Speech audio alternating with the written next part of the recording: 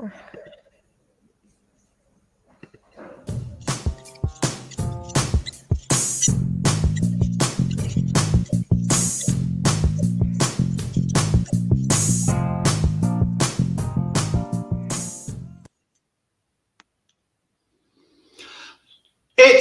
6 o'clock in London, it's 1 p.m. in New York. Hope you're enjoying lunch. It's 1 a.m. in Hong Kong and 3 a.m. in Sydney, 10 a.m. in the morning in San Francisco and 10:30 at night in Mumbai. For the second week in a row, if you're watching us by flickering candlelight with a generator, giving you power to access the interweb.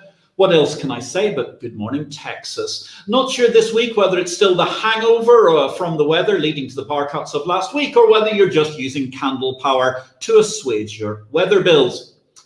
Whether it's those power bills or anything else, greetings, good morning and good afternoon and good evening, depending on where you are in the world today. Ladies and gentlemen, my name is Patrick L. Young, the IPO video live stream.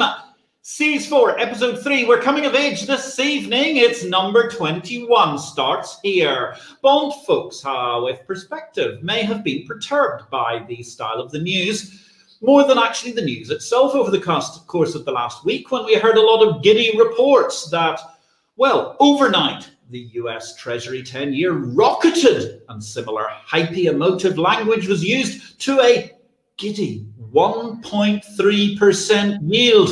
Moreover, ladies and gentlemen, the yield curve was declared to be steepening. I was left thinking, something which starts at a handful of basis points on 1 month and ultimately reaches 2.08% for 30-year money is an appropriate Shrove Tuesday yield curve. By historical standards, it looked as flat as a pancake to me. And of course, don't be pedantic. I mean, things have got, immeasurably worse during the course of the week in the world of the bond market. Good grief, by last night, the 10-year bond yield had risen to 1.4% and the 30-year to a whisker below 2.2%. Good grief, 80 basis points for 20 years of risk, please. Meanwhile, of course, over at the Bank of England, they've got one of the leading panjandrans there. He was pointing out the fact that he doesn't think that he'll ever see 5% interest rates again in his lifetime.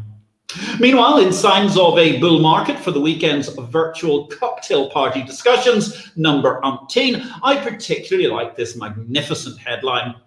What is up with Nepali TikTokers pretending to be share market experts? Well, are Nepali TikTokers the new shoe shine boys? Oh, that harks back to that excellent conversation we had with Dominic Frisby on the IPO-VID just a few months ago. All this and more, ladies and gentlemen, much more during the course of the past week has been covered in greater detail in Exchange Invested Daily, the unique newsletter of the Bourse of Business. If you'd like to read more and become a subscriber, send us an email, hit me up on social media, wherever you're watching this today. Patrick L. Young's the name. And we'll be delighted to get you signed up for a 30-day free trial. Meanwhile, of course, ladies and gentlemen, let's share the love. I mean, I know we're coming up towards Easter, and one of the great things that is happening in the world at the moment is the fact that we are gaining subscribers by the week. We are gaining viewers by the week, but we would still love you to share a little bit of love. Please, please, please, may we have a little bit of love along the bottom of your social media feed. Hit that like button, ladies and gentlemen, and let's get this show all the way up so that we can pay tribute to our magnificent guests. Speaking of which, this evening we have Dr. Richard Smith, the Doctor of Uncertainty. What an epic title, ladies and gentlemen. Dr. Richard Smith is a Berkeley mathematician and a PhD in systems science.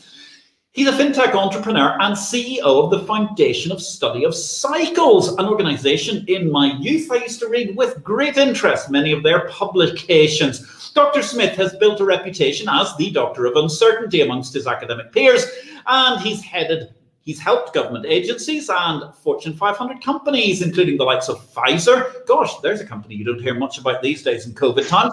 And the likes of Johnson Johnson make sense of complex sets of data. He's an expert in risk management. He can provide us with critical insights. We're looking forward to that this evening, to help empower investors on all levels. Some of Dr. Smith's findings are just, well, what can I say, ladies and gentlemen? Stunning.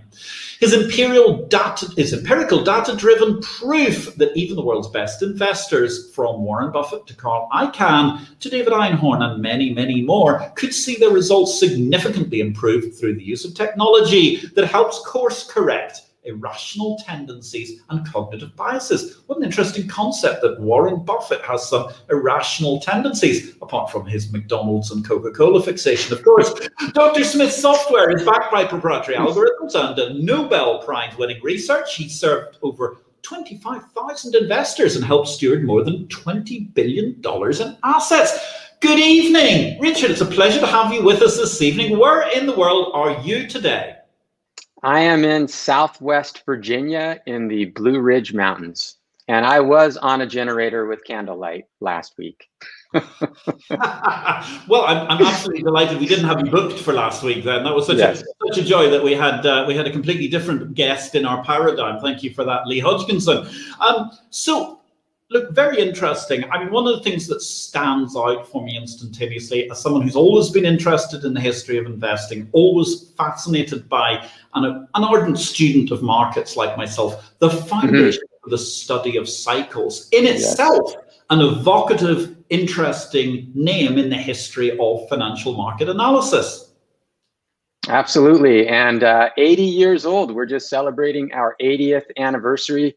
We just published the 80th anniversary issue of Cycles magazine. It's free online right now at cycles.org.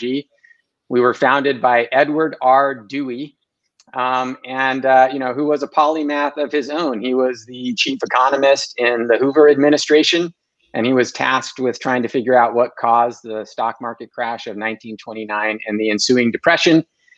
He talked to 100 economists and got 100 different answers and decided to start looking in other directions. And he discovered cycles in the markets and then started to connect those cycles to other areas of nature and life, including wildlife populations and other cycles, and started the foundation for the study of cycles with a pretty illustrious board, including chairman of the Smithsonian and a number of other significant leaders of the time. So it's great to be bringing the foundation back to life and helping the public reconnect with this worthy institution.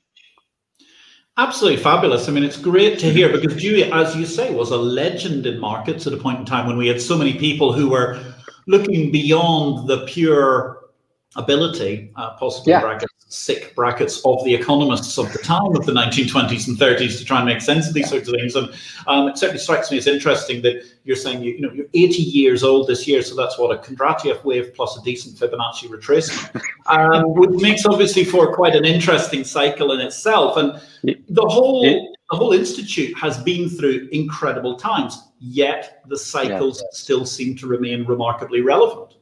Yep. Well, I actually think Dewey was one of the original behavioral economists. So I think Dewey, he certainly was somebody who was deeply interested in and passionate about data. But I think he also was looking beyond data and trying to understand patterns more broadly. And I think that is a very relevant question today. Dewey would actually, of course, be beside himself with the access to data and analytics that we have access to ourselves today. But, how do we actually connect that data to our lives and what's going on in the world? And, it's not just all data. So we do need to study the data. We need to find the cycles, but we also need to kind of connect them to, the bigger picture. Excellent. So therefore, ladies and gentlemen, you've got 1 hour this evening to connect to the bigger picture through cycles. What would you like to ask the Doctor of Uncertainty, Richard Smith? He's here. Just drop us a question on whatever social media you're watching us through this evening. We're live on Facebook, LinkedIn, and of course also YouTube. So looking at the center of, the Center for the Foundation of Cycles, what is your process at the moment? What are you actually trying to get out there in terms of the message of the cyclical economy, as it were?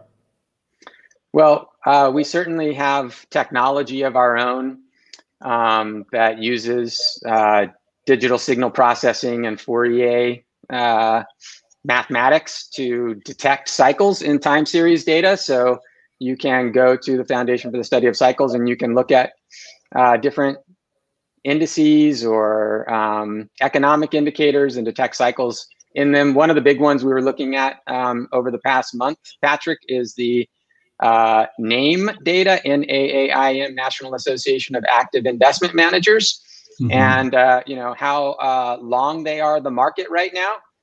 And they are as long as they've ever been in the 21st century. I think almost 110 or 120% long the market. So, you know, leveraged long, and that happened. It tends to peak about every 184 weeks, so a little, you know, maybe 3.5 years, and those often tend to coincide with tops in the stock market and bottoms as well. So a lot of our data and a lot of our analysis does suggest, you know, that we're closer to a topping in the economy and in the stock market right now than we are to a bottom. Interesting. So we do that kind of analysis.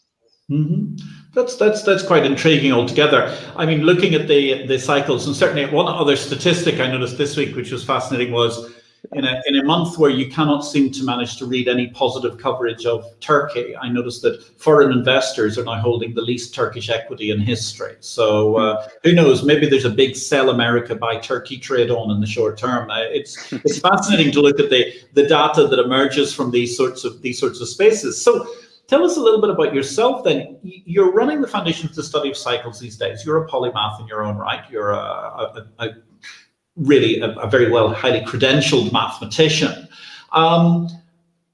When you look at the whole issue of where we've got to with the markets and cycles and so on, how did you get here? How did you get involved in the foundation, and how did your career evolve? Sure. Well, you know, I think that where I've been really interested personally for a long time is kind of in the relationship between models and the real world, right? So my PhD work was in information theory, essentially, and decision making under uncertainty. And so you'd have all this ability to model things and to even model the things that we're uncertain about, that we don't, you know how it's going to turn out yet, right? But yet, you know, we put a lot of false information into those models. And how do we be more honest about the uncertainty that we face in decision making, and not kind of let bad assumptions propagate through our seductively, you know, mechanized decision-making process, right? Which everybody who participates in the markets faces this dilemma, right? We all want to use data. We all want to make decisions based on data. But how do we really acknowledge the uncertainty that we face, recognize that the model is not necessarily reality, is not reality, and how do we manage that interface between models and reality? And of course, the markets are a wonderful place to do that. And I think that that is what Edward Dewey was interested in too when he started the Foundation for the Study of Cycles. Fascinating, absolutely intriguing altogether. Ladies and gentlemen, we've got a question for Richard. Just drop it into the comments. We'll be delighted to answer it. So moving from the Foundation for the Study of Cycles itself, I mean, you've obviously had quite a large media footprint, partly as a result of the foundation and so on, and that's driven you to have a huge interest because, well, you've become very, very heavily engaged with the retail investing fraternity.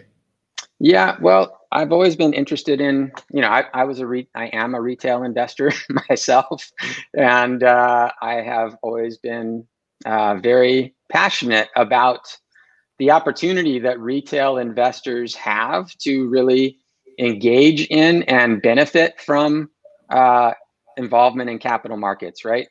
There's all this talk going on about democratization of markets right now. If you've been following GameStop and Robinhood, et cetera. I was just listening to Larry Tabb from Bloomberg talk to Doug Sifu from Virtu, right? And talking about the democratization of markets, that access to markets is democratization, and lowering transaction costs gives access. I'm not so convinced that that is really the holy grail for the retail investor.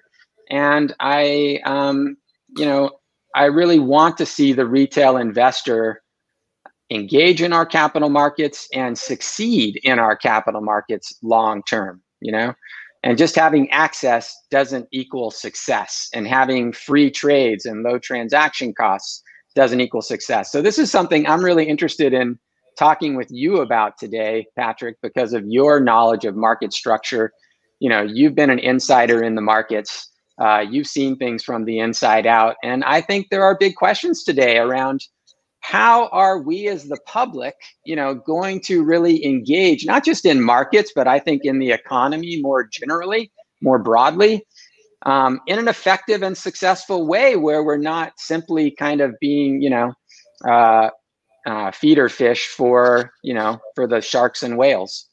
Well, what always interests me, and it's always been my constant, I suppose, bugbear with the financial industry, is you look at the way that it treats retail investors. And I mean, if you go to hospital and you've got some monumentally terrible disease or illness and they're about to do surgery, somehow or other, the surgeon always comes around and he sits on the side of the bed, and no matter whether that's big or small surgery, he goes, well, we're gonna give you a bit of a sleep, and we're gonna pop something in, and we're gonna do this, that, and the other. And I remember getting my wisdom teeth out many years ago, and it was like, well, we're just going to set you down, and we're going to have to pull these teeth out, and then you'll be a little bit sore in the morning. That's okay. I mean, what they don't tell you, of course, is the fact that actually Nurse Ratched is holding your neck bent double over the back, while some psychotic guy has 4 feet pliers and a power drill in your mouth, which is certainly how it feels a day later. But the point is, they're capable of explaining to you what's going to happen.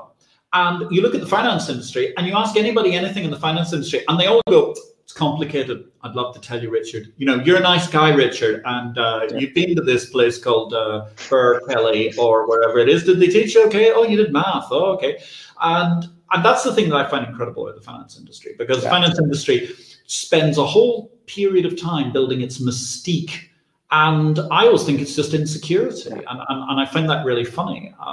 But I think it's a lot less complicated than most people make it out to be. So my first big aha in the market. So I started this website in 2005 called TradeStops.com, and it was a trailing stop loss alert service. So it sent out alerts, hey, you're tracking a 25% trailing stop. Your stock just fell from $100 to $75, and I'm letting you know that you hit your trailing stop. And this was before they were available in the brokers, et cetera, right?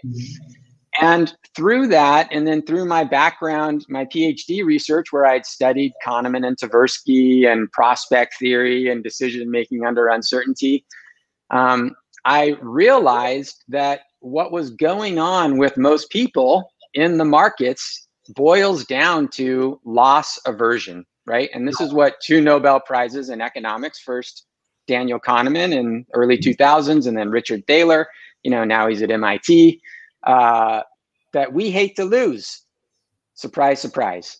But the fact that we hate to lose has different consequences depending on whether we're underwater on an investment or we're winning on an investment trade. Let's just call it a speculation, right? Time frame is the only difference. So when we're losing, the fact that we hate to lose makes us not want to sell, because losing is tantamount to, selling is tantamount to losing. So when we're losing, we become risk seeking. We take on more risk to avoid selling, okay? So we'll double down, we'll turn a short-term trade into a long-term investment. I got tons of great stories of clients, rationalizing their losses to me. But then conversely, when we are up on an investment, our loss aversion attaches itself to our profits. And so we become fearful of losing our profits, or risk averse with our winners. So we're risk seeking with our losers. We're risk averse with our winners. Meanwhile, markets can remain irrational longer than we can remain solvent in both directions, right? Up or down. And so we essentially have this kind of built-in behavioral bias that allows us to be victimized by 5 standard deviation events to the downside, and not enjoy comparable, victories by 5 standard deviation events on the upside. And so, to me, that is one of the biggest things that anybody involved in the markets needs to understand and needs to mitigate. And that's why I say it's a lot less complicated than people make it out to be. You really have to have a system with an edge, and then you have to make sure that you are not risk seeking with your losers and risk averse with your winners. And I think in many ways, that is the recipe for success. Yeah, absolutely. And indeed, in breaking news, for all those investors who invested within 20% of the all-time highs of the Japanese stock market, only 32 years later, you're only 3,000 points out of the money on the Nikkei Dow after it's been up to 39,000 and all the way back down to whatever it was, 7,000 or something was the low. So yes, I mean, the prospect of doubling down is quite sensational, because you can manage to lose so much money as you go along. And certainly the risk aversion issue is key. I think the one thing that is interesting, what you were talking about earlier in terms of discussion about access to the markets and costs are cheaper. Totally agree. I mean, cost to access the market is much cheaper. But of course, there's one whole issue between what is cheap and what is free, which we've been talking about in the show before. We'll get back to it in a minute.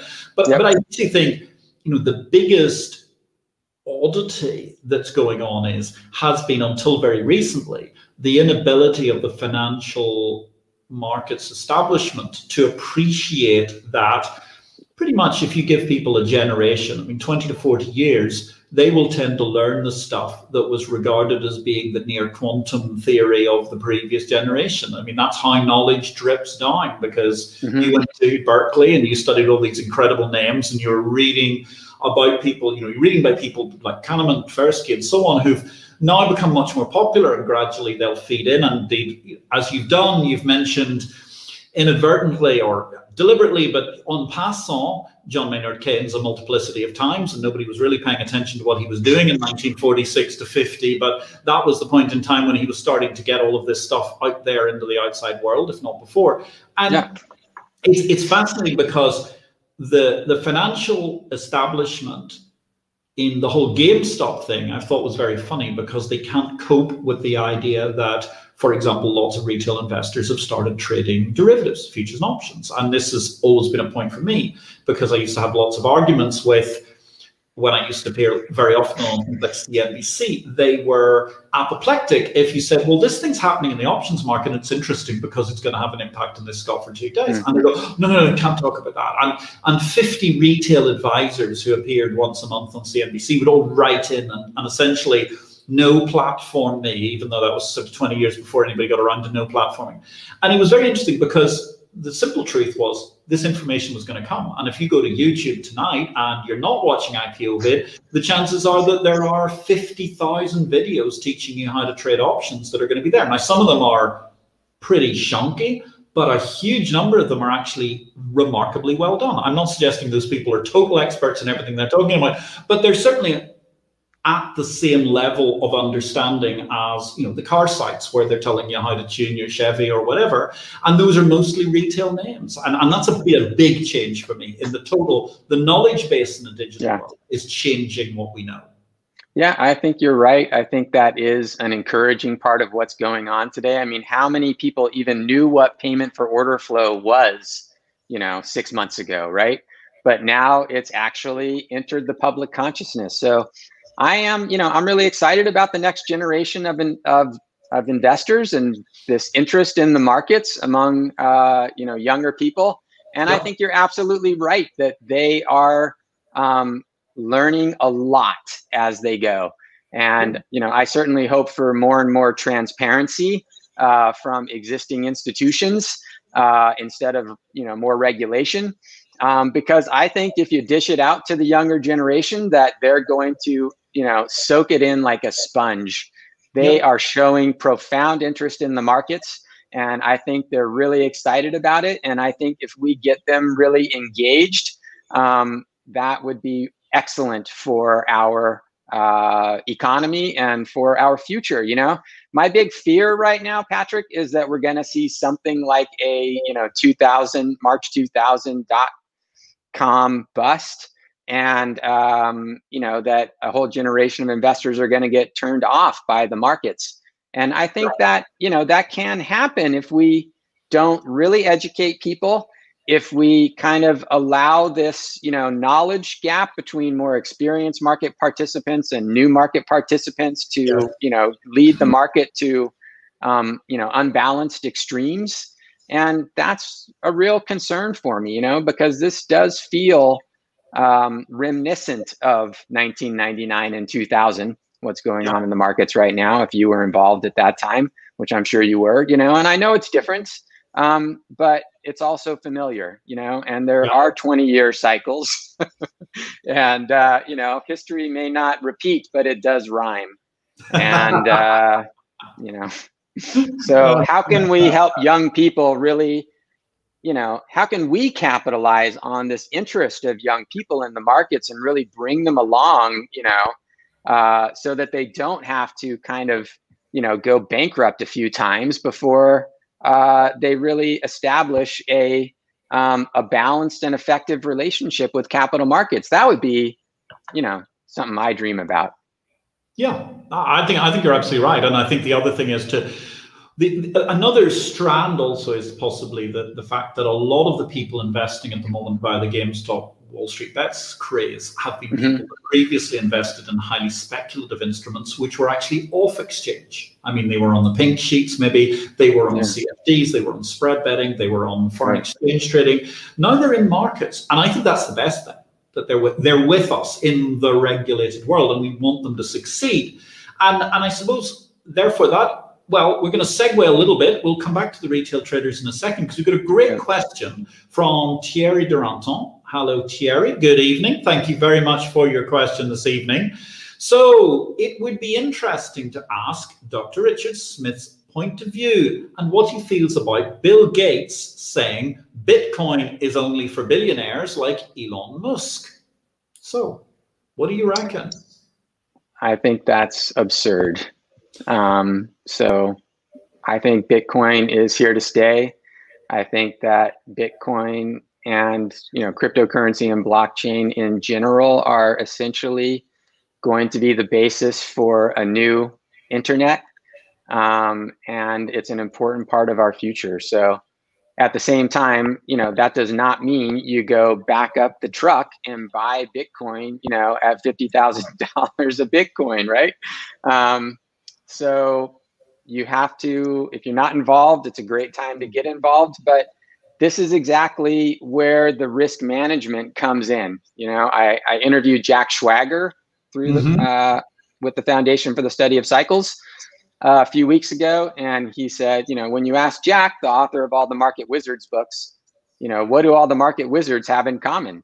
And he says, well, the only thing they really have in common is a pretty rigorous commitment to risk management. And then he went on to say that 90% of risk management boils down to knowing when you're going to sell before you buy. Okay. Right. So he took that from Bruce Kovner. That was a quote from Bruce Kovner. And so if anybody is interested in Bitcoin today, you have to ask yourself, well, when am I going to sell? Right. So if you're going to buy, you know, even one Satoshi, right? I mean, you can buy $5 worth of Bitcoin. You don't have to buy a Bitcoin. You don't have to buy $50,000. You can go on a weekly, you know, dollar cost averaging acquisition with $10 a week, whatever your budget is. But you do have to be thinking about, you know, when are you going to sell? And if you ask yourself that question, you might say, well, I have no idea. I'm just getting started out here. I don't think I'm ever going to sell. Great. Well, that's going to tell you how much of your money, you know, you can afford to put into something like Bitcoin. Because if you don't know when you're going to sell, then you basically have unlimited risk, and you shouldn't put more money in than you can afford to see, you know, to never see again. Right. Yeah. So these are the questions that people need to ask themselves. And, you know, if you say, well, I'm going to sell it at $100,000. Okay. That's a fair answer. It could go to $100,000. But I think if that's your target, then you have to be willing to also see it go to $25,000 or even $10,000. and you can live with that. So being able to think in this way, to think in terms of reward and risk, is, I think, a huge key to success in the markets, and something that I'm certainly trying to be part of, bringing that education and that solution to people, so that you can ask questions like this about Bitcoin in a more coherent and resilient way. That's a great answer. Thank you very much, Thierry Duranton, for the question. Thank you very much, Richard Smith, for your extremely elucidating answer about the whole topic. If you'd like to ask a question, drop in, ladies and gentlemen, on social media and ask us a question wherever you're watching this live stream this evening. We'll be delighted to put your question to Richard. We got one slightly more general question, taking us back into the cycle discussion. We're jumping around this evening. Ron Beat, and hi Ron, how are you this evening? Do cycles really work, or are we just curve fitting? I suppose that's in answer to your comment about the way that you've been analyzing recently. I've personally had a lot of success with cycles. At the foundation, we use statistical tests of significance. There's the Bartel's test in particular, which has always been at the heart of how the foundation does its cycles analysis. We do the sine waves, which sine waves match the data best, the detrended data, but then do tests of statistical significance on those sine waves. And to me, cycles are kind of like a wind sock at an airport, okay? So just because you have a headwind doesn't mean you can't take off, right? Like prices can rise into a declining cycle, no doubt about it, right? But you still want to know which way the wind is blowing. And I think that's what cycles help to do. Now, cycles can be extremely seductive, right? Sometimes you get these cycle calls that are made years in advance, and it just seems like pure magic.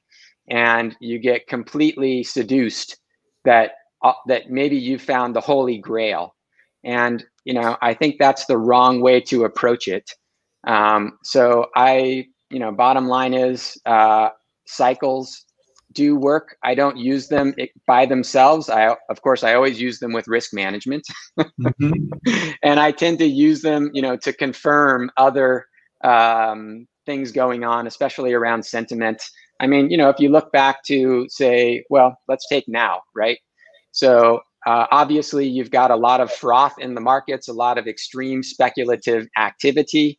Levels of call option buying versus put option buying, that haven't been seen before. Penny stocks going nuts, Bitcoin at $50,000, and then you look at that in conjunction with the fact that the S&P 500 is nearing, a significant 2-year cycle top, and that gives you a little more pause about, well, I probably shouldn't be backing up the truck and buying right now. So that's the way that I've historically made the most of cycles. Cycle bottoms tend to be more predictive than cycle tops, I found. Maybe that's just because markets overall are trending up. I'm not sure.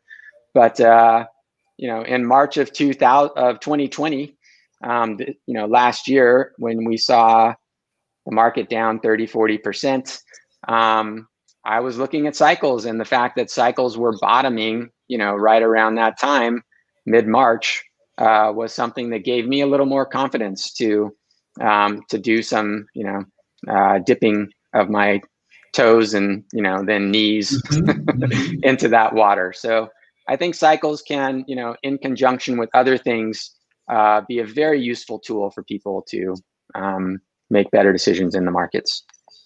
Cool. Thank you very much, Ron, for the question. Great answer. And so to move, jumping around here, I mean, we've touched upon Bitcoin, touched upon there are other issues. We'll get back to that, I'm sure, in a moment. We were in this discussion about market structure, and we touch upon one thing, which is this concept of free. Well, I'm sorry, are markets really free?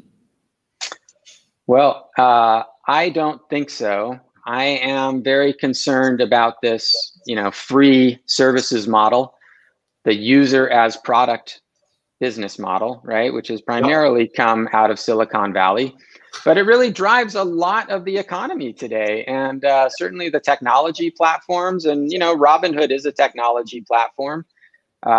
Market makers, wholesalers are technology platforms today. These companies have incredible computing power, right? And so when you have, certain parties that have unique access to data and unique access to get insights from that data that the rest of, the public doesn't have access to, I think that can lead to some distortions that frankly concern me, so I don't think free is free. I don't really know what to do about it, Patrick, because, ultimately I do believe in free markets, and I think that people should have a choice. I guess what I'm trying to do about it is just help, be part of that education conversation so people understand better the trade-offs that we're making when we essentially give up our data, right, in exchange for other services. So that goes back to why I think Bitcoin is very important to the future of our economy, because I think increasingly people are realizing that their data matters and their data is valuable, and not just to sell for $15 over the course of 12 months, to advertisers, right? But data is what drives our economy today. And we are all producing and generating data of our own continuously, right? And that's being gathered and analyzed and modeled and, used to basically predict and shape the behavior of populations. And, I personally feel uncomfortable about that. How about you? Oh, no, I mean, I'm with you there, because I think the issue of where we're at. In fact, actually, I'm going to give myself a plug at this point in time. Victory or Death, my book, because I'm discussing the future outlook of Bitcoin and where I think it's the Model T Ford of cryptocurrency still. And also, I think you look at the idea of how much data there is around. I mean, it took us a long time to generate a petabyte of data. And then all of a sudden, we had someone on here 3 weeks ago, which is Paul Humphrey, who's the chief executive of BMLL, who are a big data company, genuinely. And they've got a 15 petabyte lake of data just about UK and US stocks and other stocks around the world. I mean, you look at how long, that data is incredible. I think you're in a great spot with the data questions. And actually, we've got some interesting questions coming in on the risk management side. So let's get to it. Martin Watkins, previous guest on this show. Good evening, Martin. And indeed, I presume that you're sending this to us today from, in some ways, one of the homes of cryptography in the United Kingdom. For all those of you who watched that show all those weeks ago, what are the lessons to learn when adapting conventional risk models to accommodate digital asset, stablecoin, and cryptocurrency cycles? I try to keep it really simple. I know that at institutions, there's a lot more complex models than what, the public is likely to use. So especially to actually get the public to use risk management, we have to really keep it simple and make it engaging.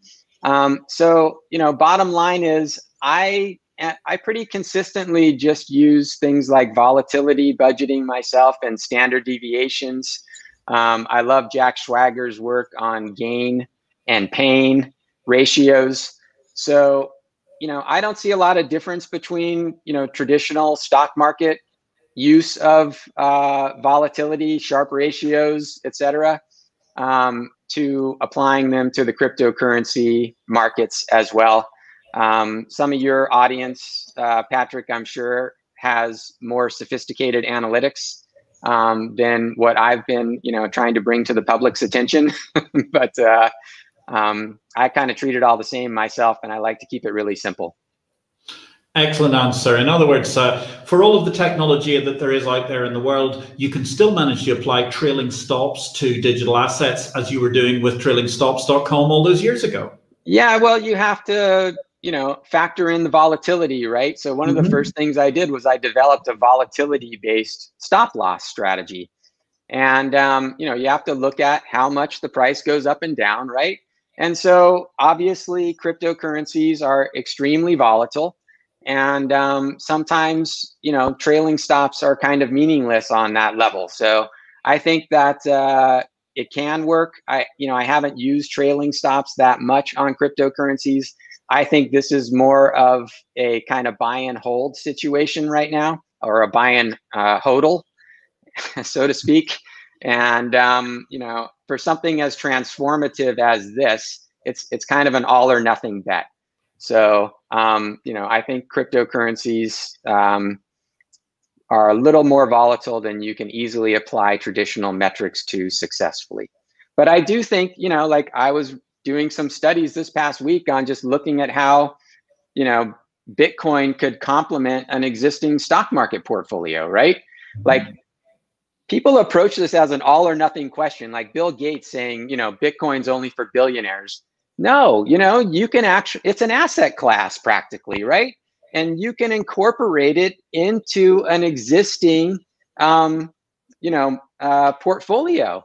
And it can actually, even though it's more volatile, it might actually dampen down your volatility a little bit because it's not correlated to your other holdings. So, those simple things are still the most powerful things. And going back to, an earlier question about curve fitting, when you introduce a lot of variables, and a lot of complexity, you're at much higher risk of curve fitting, than if you just try to keep it simple, stupid. And indeed, it's interesting, as you say, given that Bill Gates was a man who managed to diversify his portfolio across one operating system in one type of computer, right. The world's richest man, when you think about it. I hadn't thought about that until you put it in my mind just a second. Great point.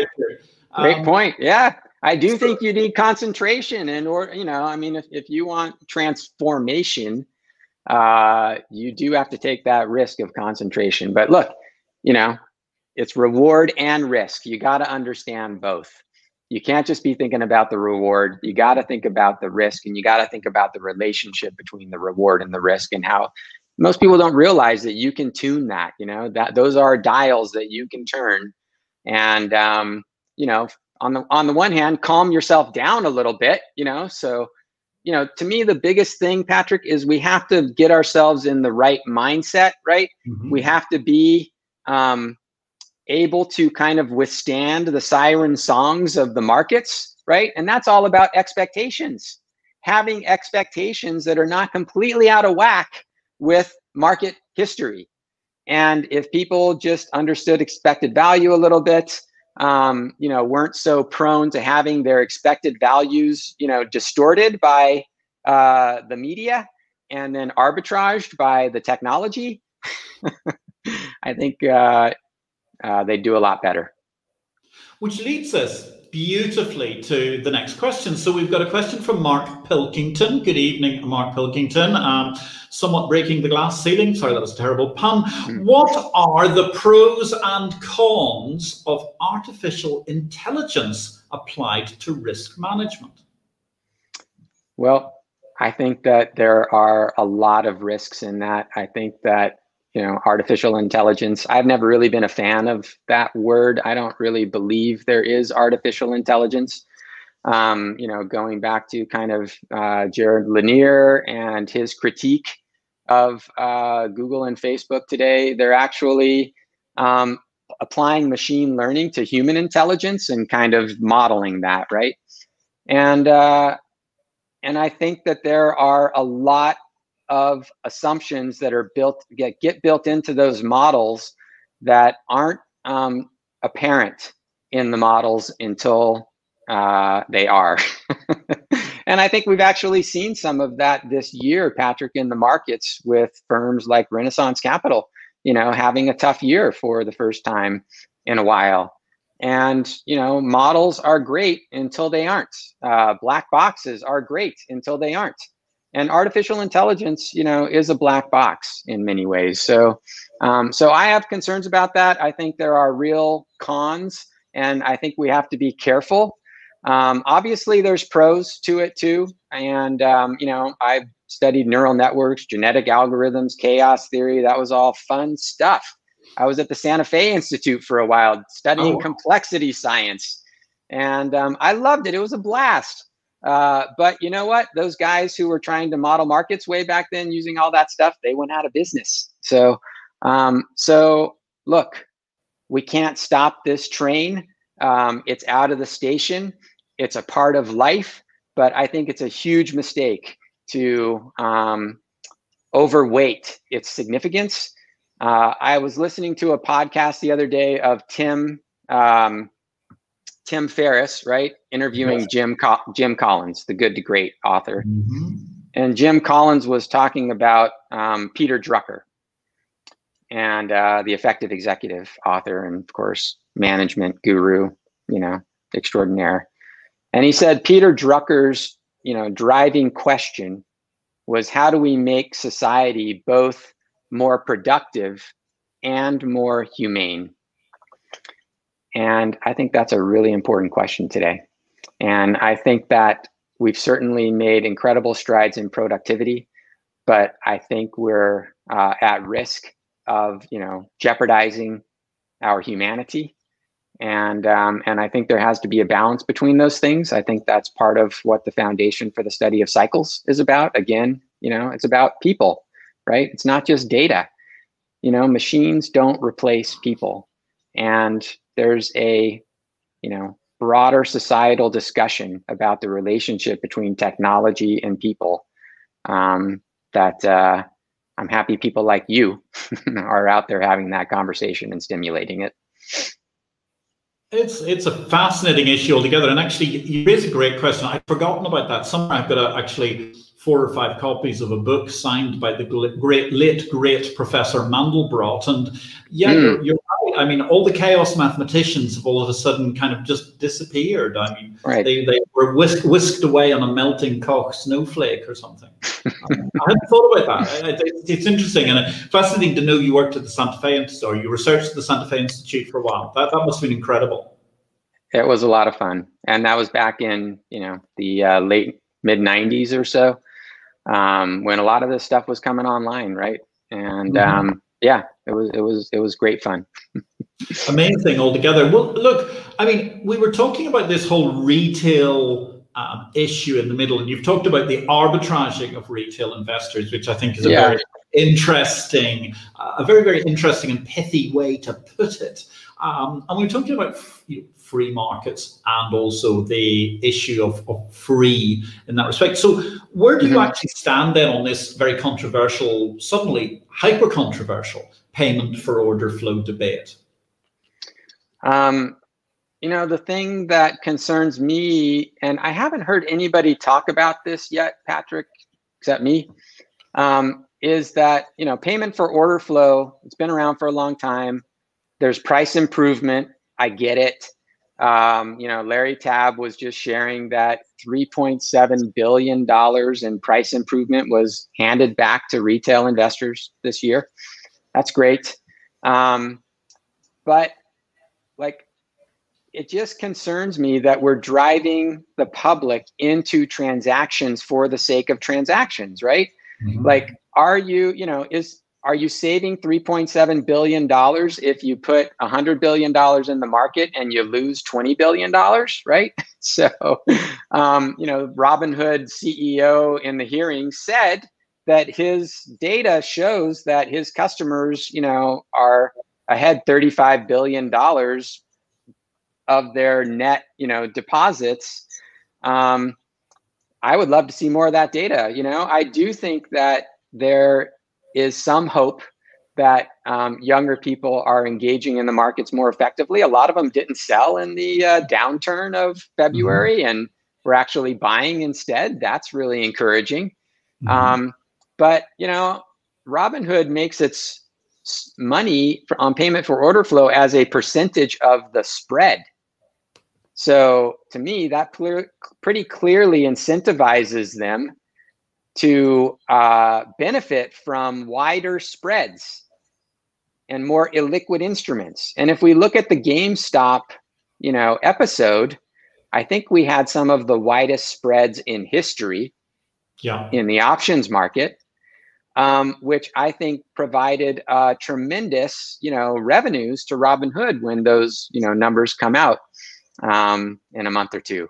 So that structural incentive of a retail broker-dealer business concerns me. It's hard to see for me how it's aligned with the best interests and outcomes of retail investors.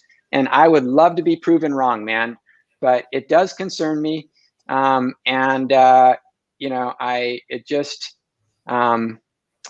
wish more retail business models were actually made money when their customers made money instead of just when their customers transacted. Yeah. Well, it's certainly very interesting given the fact that actually, in order to give that price improvement, you take the orders away from the open market. So therefore you lose the equivalent of the amount of business midway between the amount of business transacted every day on NASDAQ and NYSE ends up not happening. And you wonder, well, what would the market look like if that was actually all happening in one open market instead of going down this funnel towards payment for order flow, which is the area where I really start to have a problem, because all numbers are big in the modern stock market. So therefore it's 3.7 billion. It's one of those things where sooner or later we'll be saying, well, that was in the days when 3.7 billion was big money. And that's where I think we're at with this multi-trillion gazillion dollar stock market. We're in the last 10 minutes here, ladies and gentlemen. I'm with Richard Smith. He has been illuminating us on a multiplicity of different topics during the course of the evening. He's the doctor of uncertainty, is the way he's been described, and he's been discussing a huge amount of insights into markets, into cryptocurrency, and into all sorts of other issues relating to the retail trader flow. So we're trying to promote retail trader longevity. That's actually going to be something we're going to be coming back to in a couple of future IPO vids, ladies and gentlemen.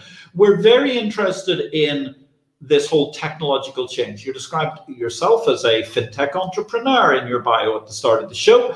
Tell us a little bit about how you see financial technology changing markets, and how is that impacting upon retail investors beyond what we've been discussing? Well, I think we've pretty much succeeded in facilitating access to markets. And I think that's a lot of what technology has been about over the past 20 years. And I think there's a new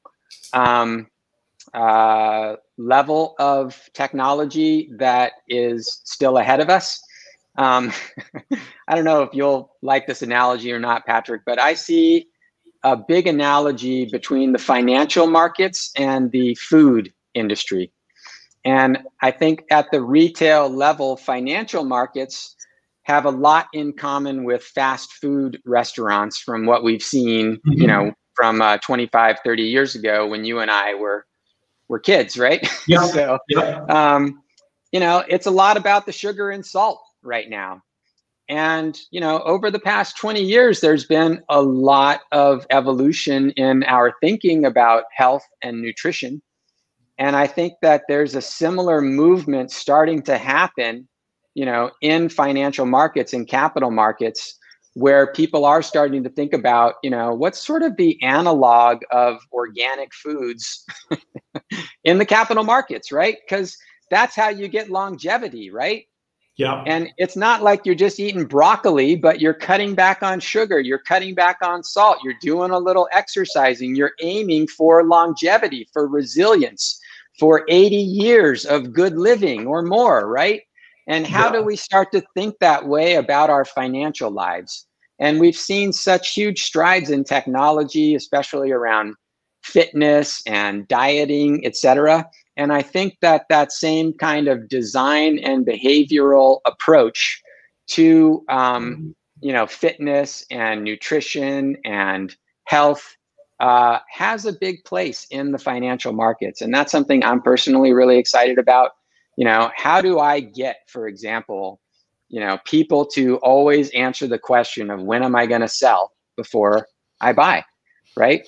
So when Jack Schwager says all the market wizards have that in common, that they use risk management, and 90% of risk management is knowing when you're going to sell before you buy. Well, in one action, you can take a step 90% of the way to putting yourself in the company of the market wizards. Yeah. Talk about simple, man. So, you know, that's where I think the next opportunity in technology lies. You know, the data warehousing is there, the analytics are there. Now it's how do we help it actually reach the individual decision maker so that they can make coherent and resilient decisions, not just, you know, in one trade, but over a lifetime of healthy engagement in the capital markets. Just quite a fascinating concept in terms of the analogy with the food industry. I hadn't thought about it like that, but I think it's a very interesting one. Although at the same time, it's kind of interesting because therefore that means that in some respects, the people who are promoting this must be the sort of the West Coast hippies of the 1960s looking for a Whole Foods market. But it is fascinating in terms of how that develops. So then let's look at, you know, the new technology. Let's look at things like, you've talked about Bitcoin. Now, you seem to me to be, you know, you're pro Bitcoin, but certainly pro cryptocurrency. Talk us through that. Where do you think that potentially plays out to?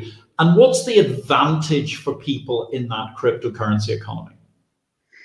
Well, again, I think it boils down to data and data privacy and data autonomy and data sovereignty, right?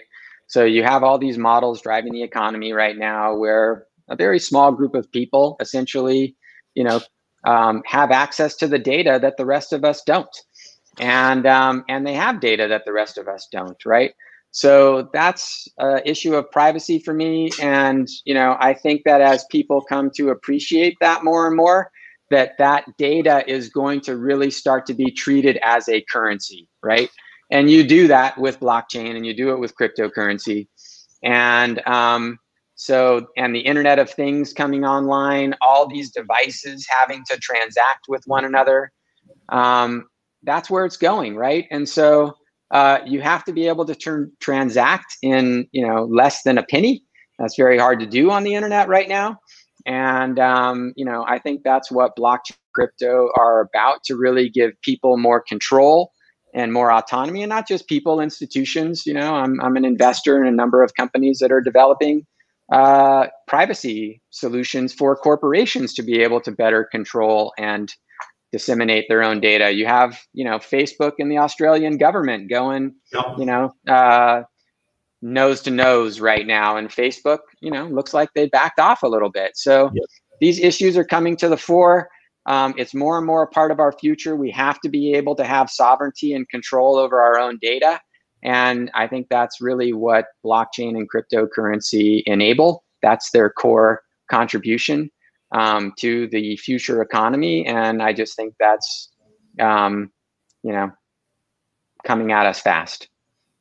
How fascinating. So an innovation economy, but at the same time, you need to keep it simple. We're looking at the whole concept of an 80-year cycle within the Foundation for the Study of Cycles itself, which, as I mentioned earlier, is a handy full-length Kondratiev wave plus a decent Fibonacci number. We've turned full circle, but yet at the same time, we still have this problem of the fundamental, perhaps, stubbornness, the failings of the human condition, let's put it that way, when we're looking at the whole business of loss aversion, which remains at the epicenter of what's going on. I really enjoyed your fascinating pointers in relation to the whole concept of artificial intelligence. Thank you, Mark Pilkington, for that great question. You're standing and you are in the footsteps of the great Edward R. Dewey, and you're a very modest participant in the Foundation's Study of Cycles. And I really applaud you for that, Richard Smith, given the fact that you understand so much about what's going on with our markets themselves. And in every possible sense, I think it's interesting because, yes, we have had, as you said, success in facilitating access to markets, but we're now on this cusp of a fabulous wave. Hopefully, this is the upcycle to managing to help a new wave of retail investors understand better, to follow what's going on in markets and be able to invest better. And I think that's an absolutely superb and happy and interesting and thought-provoking and upbeat note on which we're going to finish today's show, because it's been quite a sensational discussion with a lot of data density during the course of our conversation. I very, very much appreciate that. Thank you very much, ladies and gentlemen, for watching. Thank you for hitting that like button. Thank you to those of you who were asking questions this evening. Rombeat, Martin Watkins, lovely to see you again. Thierry Duranton and Mark Pilkington, amongst others. I hope I haven't missed anybody else out. I want to say thank you very, very much to the Doctor of Uncertainty. I have to say this evening, you've actually been the Doctor of Enlightenment at the same time as sprinkling a little uncertainty across our lives. Richard, it's really been a pleasure to have you during the course of this show. And well, at this point in time, ladies and gentlemen, what can I say? Thank you very much to the production team this evening. Thank you, Veronica. Thank you, Ola. Thank you, Beata. Thank you, Claude, and indeed also Pippa, for all of your hard work. We've got a couple of sensational shows coming up in the near future. Next week, we've got a triple header. It's the whole stack of digital assets. We're going to have representatives of Expiry, the exchange technology provider, Bay Markets, the clearing, central counterparty clearing technology provider coming from Scandinavia, and we're also going to have a representative, Eric, from Digital Asset. They're going to be talking about the digital asset stack and how you can manage to use that going forward with your new style digital markets. Coming up, the Brexit debate continues on the 9th of March. We mentioned last week the City United project.